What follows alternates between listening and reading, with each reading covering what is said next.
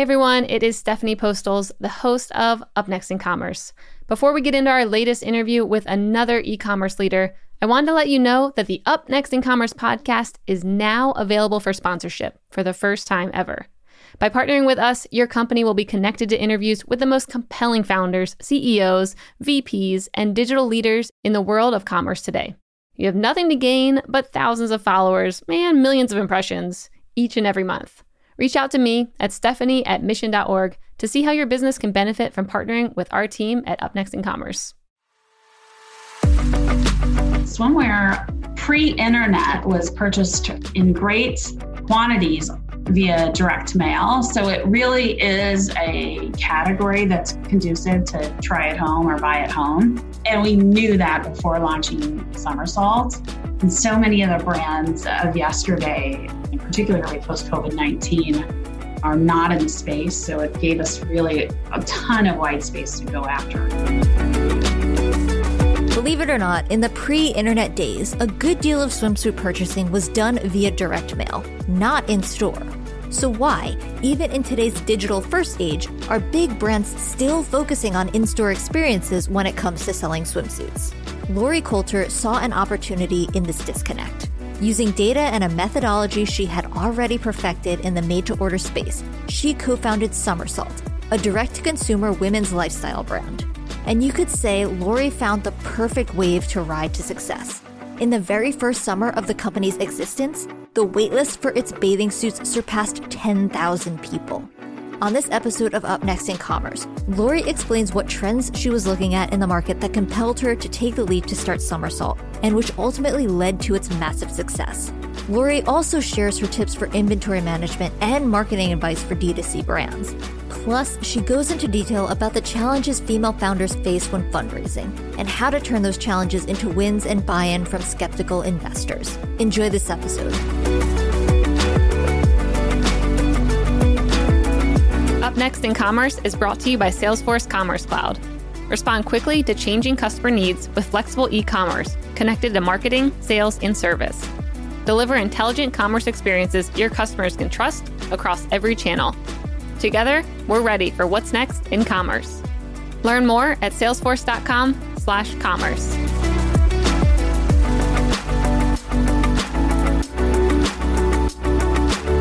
Welcome to another episode of Up Next in Commerce. I'm your host, Stephanie Postles, co-founder of Mission.org. And today on the show, we have Lori Coulter, the co-founder and CEO of Somersault. Lori, welcome. Thank you. I'm really thrilled to be here. Yeah, I'm so excited to have you. I'd love to hear a bit about your background before we get into Somersault, which is, it seems like a crazy story, awesome things I want to dive into, but I want to hear a little bit about you before Somersault. Like, what was your background, work experience, all of that? So what's interesting, I think I'm probably, I don't know if I want to say a born entrepreneur, if I believe that or not, but even in college, I would tell my friends if I just had a good idea, I would do it. And I went straight through from undergrad to business school at Washington University here in St. Louis. Again, really had that entrepreneurial mindset from the beginning. And when I went to business school, I wrote several business plans, kind of had an entrepreneurial focus, although that wasn't really as in vogue at that time as it is now. And I left business school and went to work for an economic consulting firm, primarily just understanding, at a macro level, economics. We did a lot of selling to major banks and investment banks, but I always really had an interest in fashion and apparel and had turned down several jobs coming out of business school, really in the industry that I loved. At that point in time, was focused on a concept around sort of fashion and technology and digital body scanning. So really working at the intersection of technology and fashion at an early date, did a ton of research, and eventually launched a startup in partnership with Macy's in-store as their vendor, doing digital body scanning and made-to-order apparel, initially swimwear. And eventually we were supplying other kind of mid-sized brands, early e-commerce brands like ModCloth, and some large-scale resorts. That's awesome. So that was my story pre-Somersault. We really parlayed that intellectual property. That's really a foundation. We still use it Somersault to this day in regards to our fit, quick turnaround manufacturing, and product. Very cool. How did you get big brands like Macy's to partner with you and your company early on like that? Like, those are some good names to get in front of. So what's interesting about being a founder is really, half of it is just sticking to it. And so raising your hand, asking the question, asking for the meeting, and just telling your story. Really, it truly is a sales process. And, I just managed to get in front of the right person at Macy's and got the deal done. So I didn't know anyone in particular. It really was just, hey, can I tell you my story? And we're off to the races. That's great. So you were mentioning IP earlier.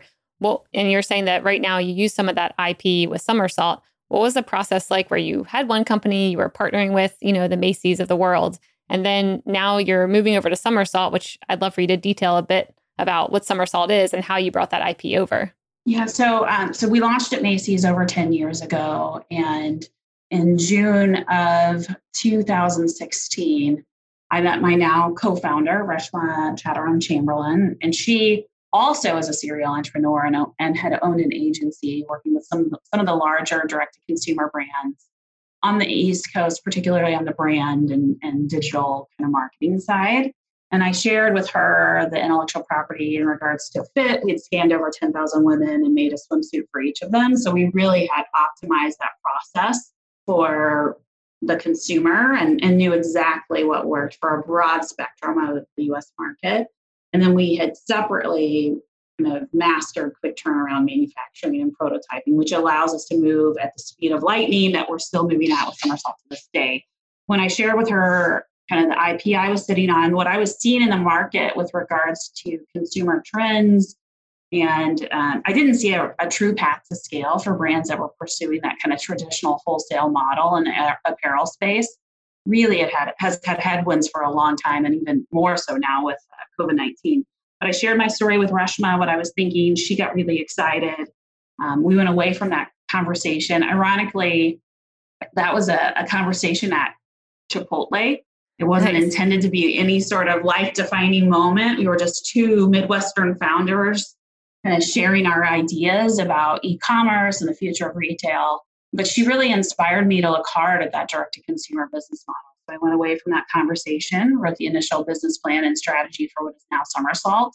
I developed a collection, which I think kind of separates the dreamers from the doers, right? The ability to actually manifest a concept and then go out and do it. And then I went back to Reshma in December of 2016, a full 6 months later, to retain her agency.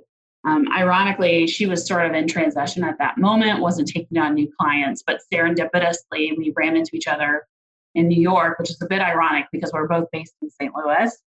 Ran into each other in New York, the Gramercy Park Hotel, Rose Bar. I'd been interviewing PR teams that week and had the deck and the line sheet with me, and I literally cornered her on the spot, shared what I was working on, and her response was, "I'm interested, but would you consider?" That's how we joined forces, and the rest is really history. That's awesome. And how do you describe Somersault today?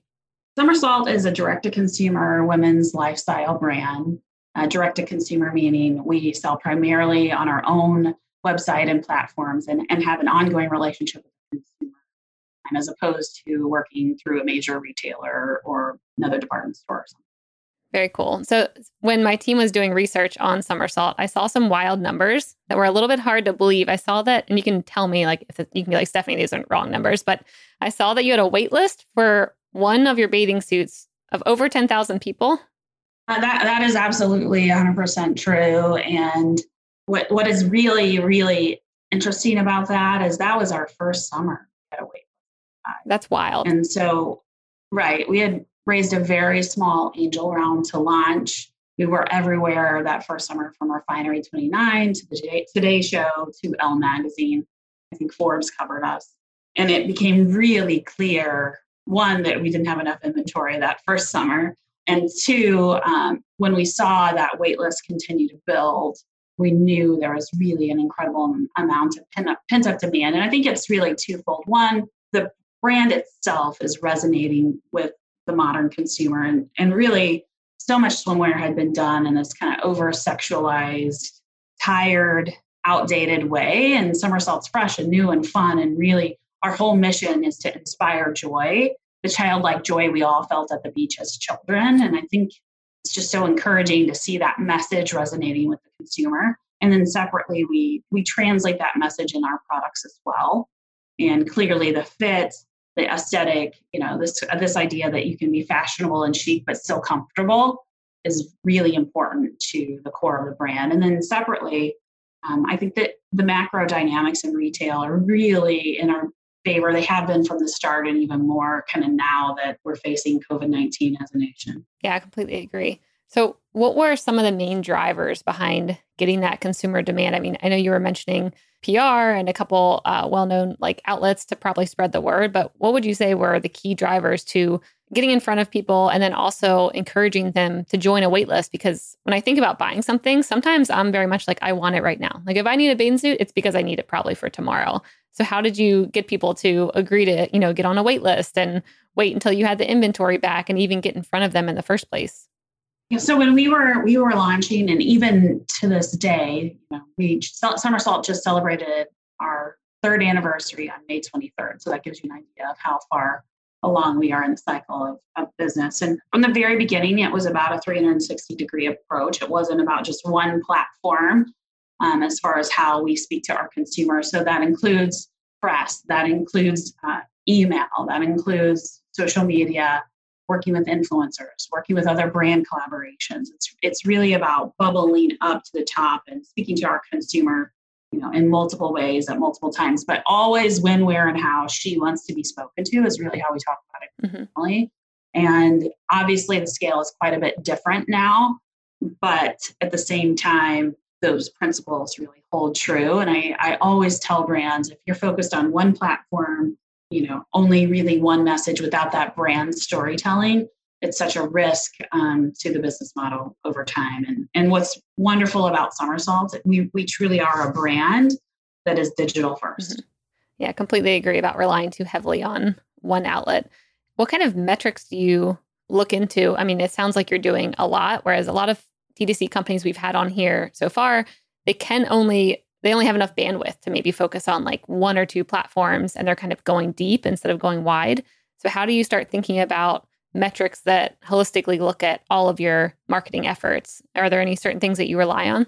Yeah, I think a couple of things are really important when you're a digital first brand. First and foremost is sort of sessions on the site, and any activation we do, we want to see the consumer coming to the website. And then of course, conversion rate is very important, but it's really that traffic that you have to have sort of on your storefront that is really important.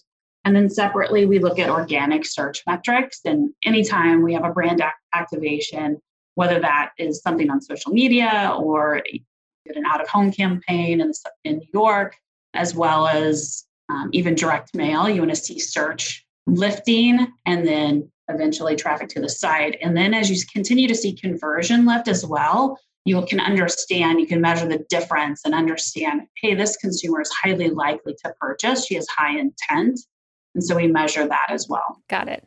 So selling swimwear online seems difficult, at least when I think about making sure the measurements are right and that it looks good. How do you showcase, the fact that your swimsuits are comfortable? And I know that they protect you from the sun and they'll also fit right. How do you display that messaging to the consumer to where they know that this will be a good fit and I'm not worried about, getting something that'll just be really weird on me?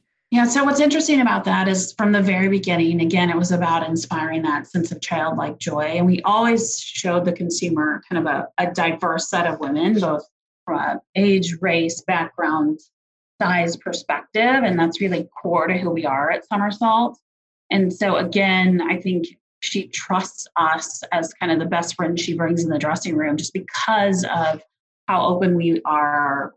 Still showing, I think, aspirational and joyful women, but still some reality there that's quite different than the approach that traditional retailers and really particularly swimwear brands have taken in the past.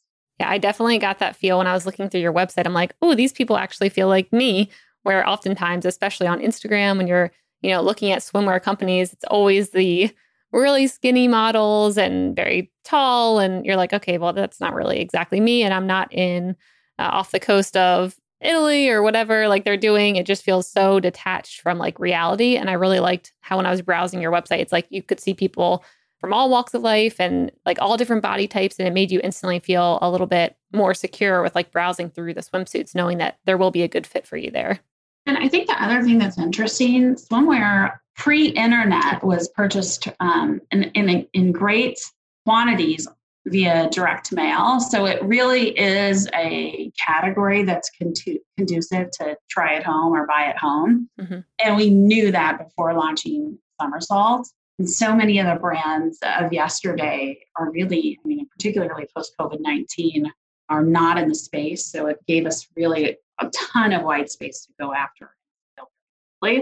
And also from the very beginning, it was never just about swimwear. It was always about building, those concentric circles out from swim that really fill her wardrobe and closet with all things Somersault, and starting with things that are comfortable, cozy, and then really meeting her where she is right now. But what's interesting is we had already launched loungewear, pajamas, and kind of cozy, comfy sweaters in Q4. So I'd love to talk a little bit about how you go about designing your product, because I think I saw that you guys have about 1.5 million measurements from people. And I'm wondering how you use those data points to create a new product. Like, what does that process look like? So what's interesting about the body scans is that we had developed a modular approach to allowing the consumer to sort of mix and match the perfect building blocks of the swimsuit. So whether that's changing the neckline or the leg height or the seat coverage or the bra or the lining or the straps or the back, it really was a mix and match approach, which in reality is an unlimited license to continue to create on an ongoing basis and still hold that basic fit. And so that's the approach we took, 10 years ago. And we've benefited from that at Somersault, every new style that we're bringing out. And it allows us to not have to move at sort of a snail's pace. We can really roll out new products at an exceptional speed and then have confidence that they're going to fit the consumer when we bring them to market. Yeah, that makes sense. Do you guys have a full-on data science team who's working behind the scenes to make sense of the numbers and give like suggestions and things like that? We do. And it's phenomenal at just the level of detail, because we're 100% sold, almost 100%, maybe not quite, 100% sold on our own platforms. We really have all levels of data by style, by SKU, by size, any comments from the consumer, any return rates or return reasons. We can go in, view that data, and then make those incremental improvements that make such a difference over time. It's quite different than how most major brands work and certainly major retail. Yep. Yeah, I completely agree. How are you organizing the data in a way that you can make quick decisions? Because it seems like with all those data points coming in, you would need some kind of nice dashboard to be able to just look at each week to then be able to make adjustments like you were talking about. Like what's best practices on that? So what's interesting is we have a BigQuery database and pulls in data from multiple different platforms. And so at least 8 right now, I believe. And then we are able to sort of take that and cross-reference across platforms so that, for instance, from a return reason perspective, we want to see the sales data on one platform, but we need the return data from another, as well as the reviews from a third. And we can cross-reference and make sense of it all in a way that's really clear on a particular dashboard. And certainly, again, it's the type of situation where we have set dashboards that we work from, but then we're trying to answer maybe a new question, and we continue to build there on an ongoing basis. Any adjustments that you've made to your site where you've seen increases in conversion or less returns, or any big strategic plays you've made there that have helped with the consumer experience or buying behavior? So my co-founder is an amazing UX designer by training. And so we are constantly measuring conversion. The UX user experience is super important to us at Somersault, and we're making incremental improvements all the time on an ongoing basis. So if you see us make a change and it stays long-term, it's probably because we've seen a lift in conversion or along the way. Yeah, that's great. So you guys founded the company in Missouri, right? We're based in Missouri, St. Louis, Missouri. I'd love to hear a little bit about your experience, because I haven't talked to many people who founded a company there. So I want to hear what your experience has been around building there? What kind of advantages do you have for not being in like, a high cost of living area like the SF Bay area? Like a lot of people are in New York. Like, what is that experience like for you? So what's really interesting about building a startup, and particularly a consumer tech startup in the Midwest, is that we have a unique view of the entire country that I think is a bit of a challenge for brands that are really, truly coastal. Maybe they're in SF or New York. And if you think about the consumer brands of the last 50 years that have really gotten to critical scale, and I'm talking the Nikes of the world or even Spanx, a lot of times they're not coastal or they're not in the major tech startup hubs. And we believe there's something to that. There's something about being sort of the merry band of outsiders. And I don't know if you've read the Nike sort of bio, but yes, they talk about that a lot there. It's sort of their brand, their way. We're doing it our way. And not that it's that you don't borrow from the best practices of other startups, certainly. But at the same time, you're authentic to who you are as people, as founders, as well as authentic to the brand and to the consumer. And that is really working for us. And so we're grateful to be based in St. Louis. I do think fundraising outside of the coast is can be very difficult, particularly at the earliest stages. And if you think about it, less than 3% of venture capital goes to women founders. Less than 20% is outside the major hubs of New York, San Francisco, and Boston. So the odds were for us at the earliest venture stages were tough. And we heard no many times, particularly at our seed round. But thankfully, we persevered. Yep. Yeah. I saw that you guys raised $26.5 million or a little bit above that. Yes. Yeah, that's huge for this kind of company. I'm wondering what kind of lessons did you learn, going through each round, and like how did you close that final large round on the third time? So I think honestly the large round was the easiest, and I think it has to do with just for the proven numbers. Whereas when you're at seed and Series A, you're still selling yourselves as founders as well as the concept. And I mean, it's a bit of a stretch for two women founders, and starting with swimwear as a garment category. Now, we always intended to be that larger lifestyle brand, and we're certainly executing on that now.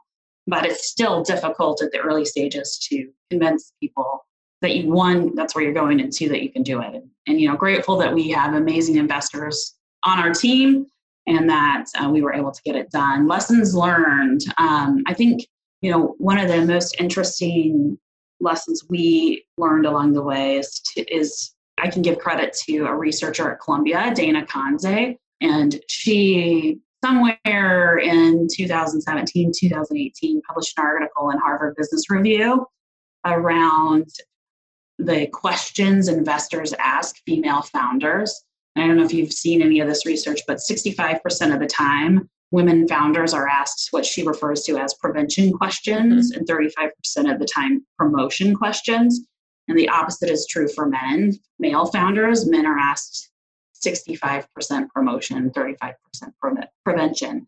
And the strategy we took immediately upon seeing that research is to always answer a prevention question or a promotion question, doesn't matter, with a promotion answer, and not to get into that cycle of mitigating risk, which is essentially what happens as a female founder. If you're asked a prevention question, you answer in a small way. Here's what we're doing to keep us from failing. Here's what we're doing to be the biggest and best possible we in the company can be.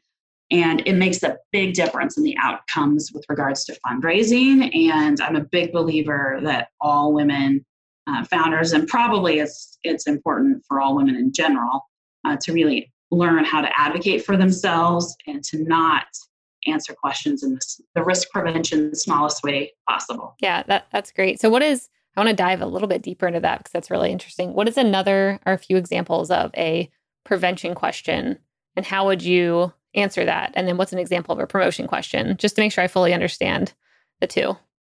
Sure. Okay. I was speaking to an MBA classroom probably 18 months ago, and I told the somersault story, told our growth trajectory, fundraising path. Clearly, we were hitting sort of the top 1% metrics from a growth perspective worldwide as it relates to venture capital-backed consumer startups. So, having this big story, And the first or second question I fielded from the class was essentially a prevention question. And the answer was, given your extraordinary growth, how are you going to manage the crazy amounts of inbound negative customer comments in regards to, like, essentially just assuming that given our growth, we were going to have a lot of complaints, which was there was no reason for that type of questioning. And I took that opportunity to say, hey, stop, let's talk about what just happened. And certainly you asked me a prevention question, would you like to reframe? And he did. And I'm sure, hopefully we'll never do it again. But that being said, just understanding that happens a lot to women founders. And ironically, it's not just by male investors, it's female investors too. Mm-hmm. And so just understanding our own biases to make sure that we're allowing founders to paint their opportunity in the biggest possible way. Promotion questions would be sort of, tell me about your growth plan to get to XYZ number next year. Yep. Or where are you going to be in 3 years? What's the biggest market opportunity? What's your next step? What's your next product category after swimwear? What's the fifth product category? So all of those things. How do you reach your consumer on an ongoing basis and increase that sort of lifetime value and repeat purchasing behavior? So all of those things are growth oriented. Mm-hmm. Risk oriented would be anything that was around just minimizing the bottom as opposed to maximizing the top. Yep. Top line of the revenue. Got it. Yeah, I love that. That's such a good reminder whenever someone's phrasing something in like a fear-based approach or like you're already set up for failure type thing. It's probably, you don't need to answer that. And I like that you kind of just, stop them and said like, how about you rephrase that to actually ask a meaningful question instead of just trying to have me go down like a negative spiral and answer it in a way that's going to hurt me ultimately. So that's great. So did you pick any investors that were strategic in like the D2C swimwear space, or how did you go about finding a good fit with investors? Well, swimwear in particular, I think there are very few venture-backed companies. And I believe that just as a kind of as a category, it's not something that particularly male investors can relate to. And so maybe had been underfunded for that reason in the past. Also, there are a lot of sort of old school legacy brands that are sold with many multiple middlemen in the swimwear space. So a lot of licensed product that's essentially sold through independent sales reps and then eventually through major retailers. And so there was just huge opportunity for disruption there. And we knew that. We certainly have many investors that have D2C experience, not in the swimwear space. Got it. Yeah, it kind of reminds me of the Sarah Blakely story with Spanx when she's pitching all those investors and they're like, I don't see a need for Spanx. And then I think one of their wives, like one of the investors' wives tried it on and they're like, this is amazing. But it's kind of sad because, you can't really convince some of these investors like, well, this is what women need. And same thing with swimwear. A lot of them are probably like, a bathing suit's a bathing suit. And they don't really understand why. No, that is not the case. Yeah, no. And I think, again, it's about the early stages. It's tougher then. Now we certainly have the quantitative metrics to back up our success, as well as to paint the bigger picture from a growth perspective. Yep. Yeah, I love that. How do you make sure, how do you keep track of your inventory? When I was thinking about your wait list earlier, what have you learned to maybe help not have as big of a wait list or work on the inventory maybe issues? We've heard a lot of that happening, especially for the companies that have come on the show so far who've gone through Shark Tank and they've had, huge surges in demand and then they're trying to figure out their supply chain. Is there any best practices that you guys have found with your company? Yeah. So a couple of things. We have a really robust planning process that we're managing on a daily basis, but certainly on a weekly basis, making adjustments. We do a couple of things incredibly well. We certainly forecast for growth, which that's, if you've never worked with a venture-backed company and you're a planner, it's completely different than planning, 2% up year over year, right? We're talking significant growth rates. And so we have a top line plan that we're looking to target. We have an overall breakdown of apparel to swim by month. We're buying to that. And then what's different about Somersaults is we launch multiple limited editions on an ongoing basis. And those are really planned to sell out in 2 to 3 weeks. Mm-hmm. And so we really plan obsolescence and have a good idea of what sort of our weekly sell-throughs are going to be, throughout the year. And so I think that we're quite sophisticated actually in our approach to inventory, as well as sort of planning for those limited editions, while we still have core product always available as well. That urgency that comes from the limited editions is really interesting. And then on the other side of things, on the supply chain side, we just have multiple amazing partners really across the world. And so as we started to see supply chain disruptions this spring around COVID-19, the kind of diverse supply chain set that we have and their ability to move at our speed. And remember, we have that sort of legacy of quick turnaround manufacturing allows us to scale quickly, to shift manufacturing quickly, to lean into product categories that are important to the consumer right now. For instance, loungewear. Well, she might not be wearing a resort dress, if that makes sense. Mm-hmm. And just to really be close to her needs at any given time, which is critical and has proven invaluable, particularly this year, as we're both scaling and dealing with the COVID-19 kind of supply chain disruptions. Got it. If someone didn't have a background like you, and they were like, I'm really looking to get into apparel or something, what steps would you tell them to find the right partner, manufacturer, or factory? Like, how would you go about it if you didn't have anything to start with? So the Commerce Department, you can actually track down Asian factories. We can look at RN numbers on all name tags or garment labels in garments. So if you want to start sort of taking notice of who's manufacturing what product and where, that's a good way to do it. Mm-hmm. And then I think there are several, if you're looking to start on a small scale, there are several sort of manufacturing organizations, particularly in LA, that have domestic manufacturing as well as in New York. Oh, okay. That's cool. Yeah. I always wondered, I'm like, how do people find all these like great partners who work so well? I mean, you also hear, some of the bad stories as well, but a lot of people who've come on the show so far have really good partners. And I haven't asked the question of like, how are you finding these people? It seems so hard for me to think about working with someone in other countries who I maybe haven't met before, and just, really interesting to think about that process. Would you advise companies starting out to always have more than one like factory partner? Or, because I'm thinking right now, we were just talking about with like everything with COVID, a lot of people are having problems with their supply chain and their manufacturers. Do you think a lot of people should pivot now to always have more than one so they're not over reliant on just one partner? Or how are you all thinking about that? We believe in diversification for sure. And of course, because we have multiple product categories, we certainly, by definition, have multiple factories just by their areas of expertise. But we want to have redundancy for all categories as well. And I think COVID-19 has certainly brought to light why that's important. But, it's important from a fair pricing perspective. It's important from a just logistics perspective.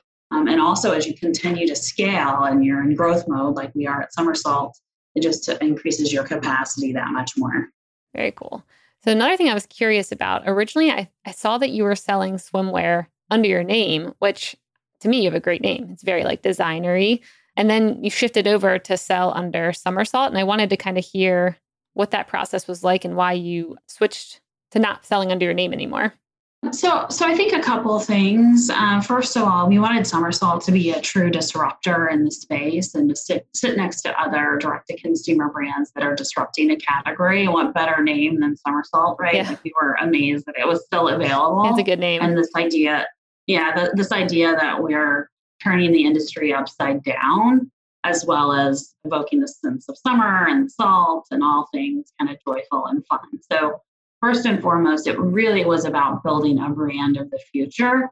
And also, I don't need to be the center base of the company at all times. In fact, I've sort of enjoyed just my role as CEO.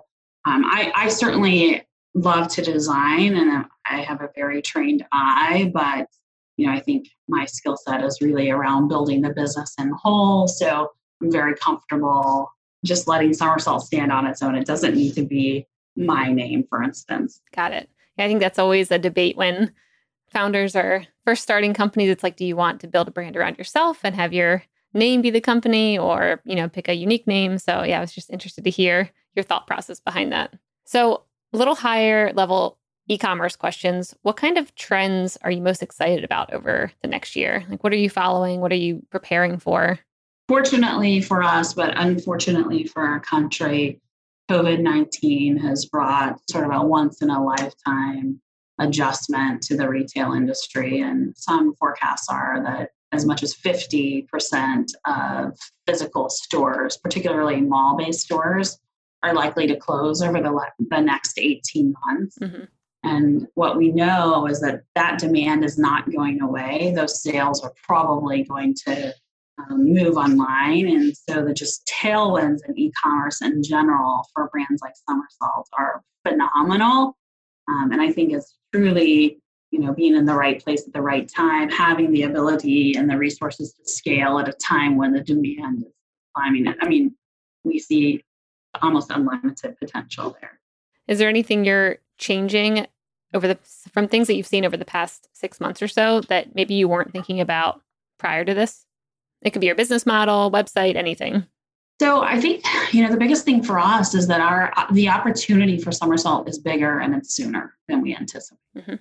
So this idea of being the go-to e-commerce brand for our generation of women and consumer, for women like us, she has fewer and fewer choices, both in store and then physically. And then also a lot of the brands that she's turned to over the years are struggling tremendously due to the COVID-19 headwinds.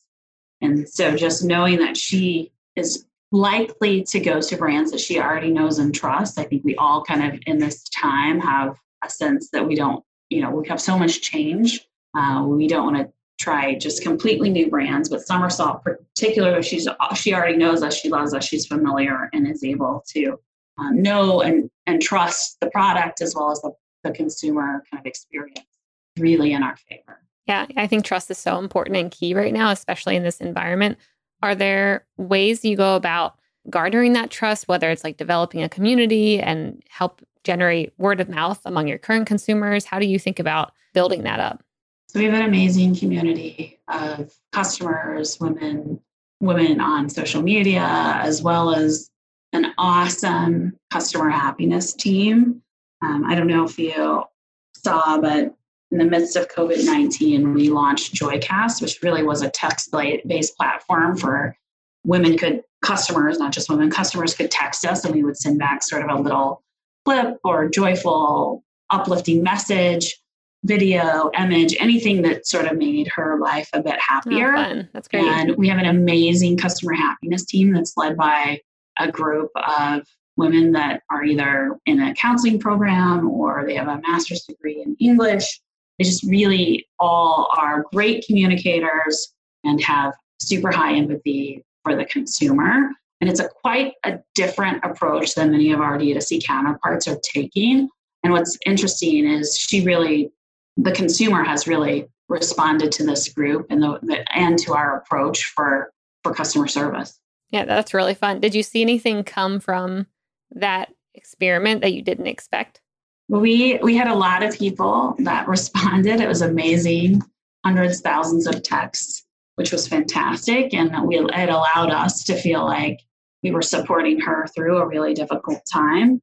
And I think our customer happiness team loved kind of doing their part to make the world just a little bit happier. It was a difficult time for everyone. Yeah, completely agree.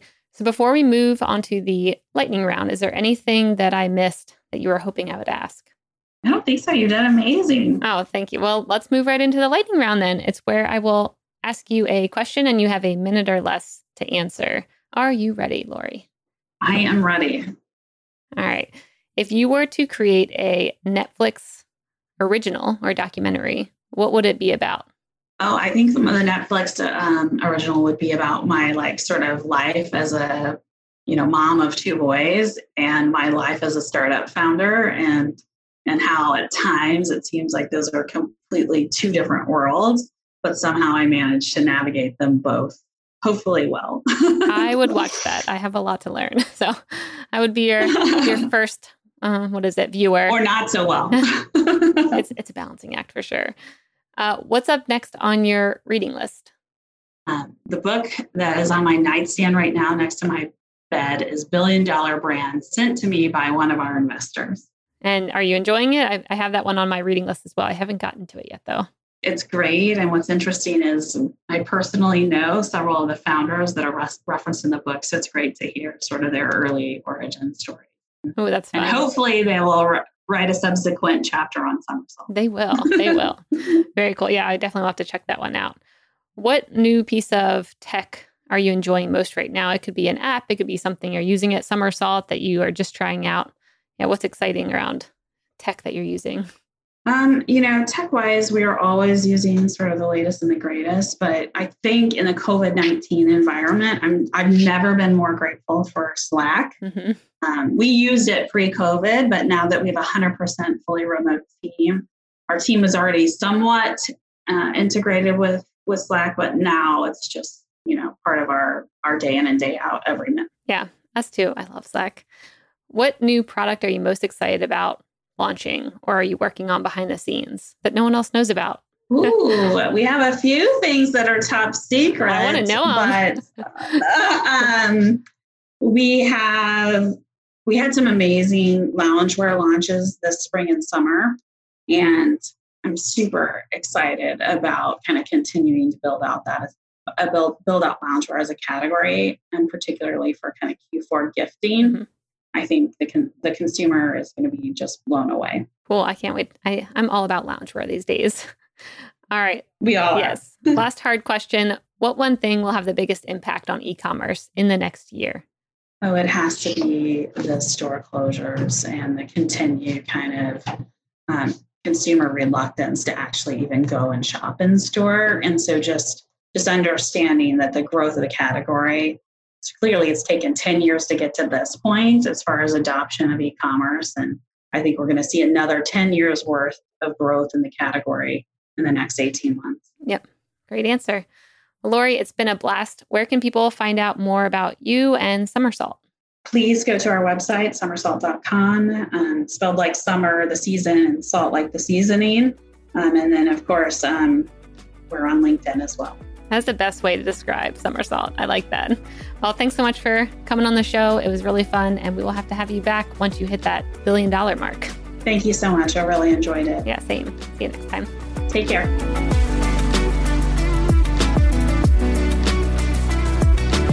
Up Next in Commerce is brought to you by Salesforce Commerce Cloud and created by the team at Mission.org.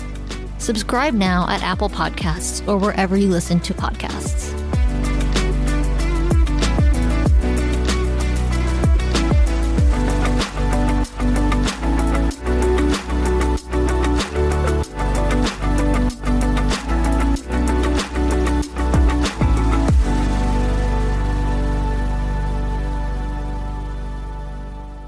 Thank you for checking out another epic hour of business insights and inspiration on the Up Next in Commerce podcast.